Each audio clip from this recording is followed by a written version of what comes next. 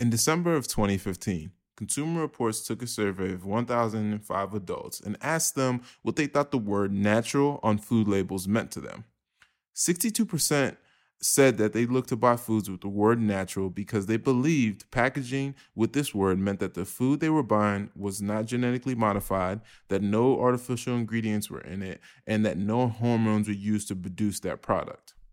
Well, what if I told you that natural actually doesn't mean any of these things, and that the definition of the word is so vague by the USDA that it actually doesn't regulate much at all? That's why we're going to break down what the word natural on food labels means in today's show.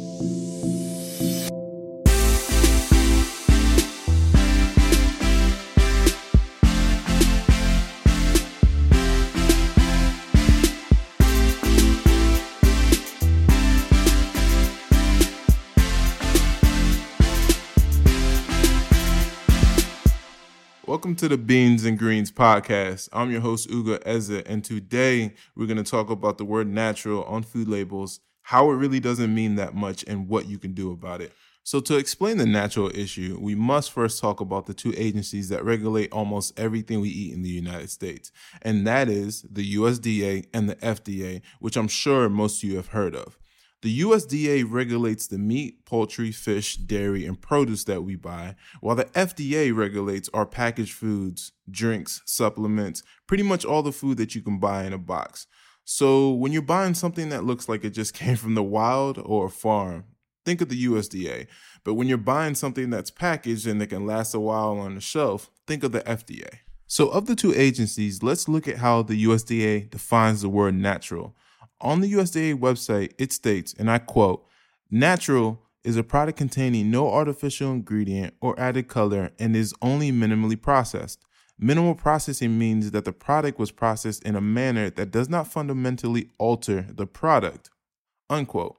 While it states no artificial ingredient or added color and is only minimally processed, it still means the meat, fish, dairy with the natural food label could still have toxic pesticides, unnatural hormones injected into them, can be processed with preservatives to allow the meat to last longer. The animals could be fed genetically modified food and live in terrible conditions. So in my opinion, and the opinions of many that took the Consumer Reports survey, food with these items or that come from these conditions is not natural.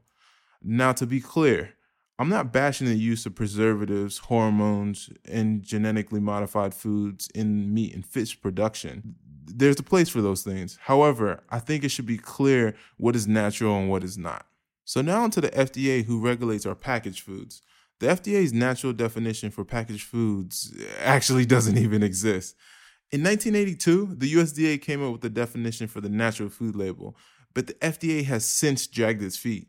So the only reason companies are deterred from using the word natural on food packaging is that they could get sued by consumers, which has happened multiple times in the past couple of decades. So this means that products with GMOs, high fructose corn syrup, artificial flavors, artificial preservatives, and food coloring can be labeled natural without an issue.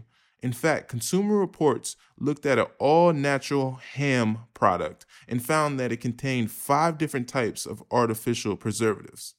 Before we move forward, I just want to note that this information we're talking about in this podcast isn't to scare you, but rather it's to inform you. It's a shift from being angry about the things that the food industry is doing to being knowledgeable so we can make the best informed decisions we possibly can. And all the sources to the information mentioned in today's podcast will be listed in the show notes below. So with this information, you may be wondering what you can do as a consumer to protect yourself from the natural food labeling hype. Here are 3 things you could do. The simplest thing you could do is to buy organic foods with their organic label on them. This doesn't necessarily mean the product is healthy by any means. More on that in another podcast. But what it does mean is that the product you purchase is free of GMOs, synthetic chemicals, sewage sludge being used as a fertilizer, you'd be surprised, antibiotics and food additives, and artificial flavors. The second thing that you can do to avoid the natural hype is just by reading the food label on the back of the package before you buy it. While this may be a hassle at first, and it really can be, you'll get used to the products that you agree with, and it will get easier. If you don't know what to look for and need help figuring it out, there's actually an application called Foodicate. I love this app, by the way. It's available on iOS and Android. It literally grades each product and alerts you of the most problematic ingredients once you scan it. Literally, you open the application, it uses the camera to scan the UPC code, and it tells you the most problematic ingredients. So the third thing we can do is use EWG's Environmental Working Groups Clean 15 and Dirty Dozens lists when purchasing fruits and vegetables. These lists are amazing. Pretty much, they show us which produce we should purchase organic versus non-organic based on the amount of pesticide residue that they found on them. And in pesticide means to kill. So if it can harm small organisms, what do we think it can do to us over time? So we may want to reduce our exposure. So to wrap up on the topics we talked about in today's episode, USDA has a definition for natural, but still allows a lot of unnatural items in its product. FDA doesn't have a definition for natural yet, so packaged foods aren't required to abide by any specific rules or regulations to have the word natural on its product. The best way to avoid the natural food labeling hype is by going organic. It's the simplest way to avoid the problems. But everything doesn't have to be organic. So with the use of the Foodicate app and by using the EWG's Clean 15 and Dirty Dozen lists when you're purchasing produce, you can pretty much figure out the things that you should buy organic versus the things that you can buy conventionally. And that's our show for today. Thank you for tuning in. And remember, you are what you eat.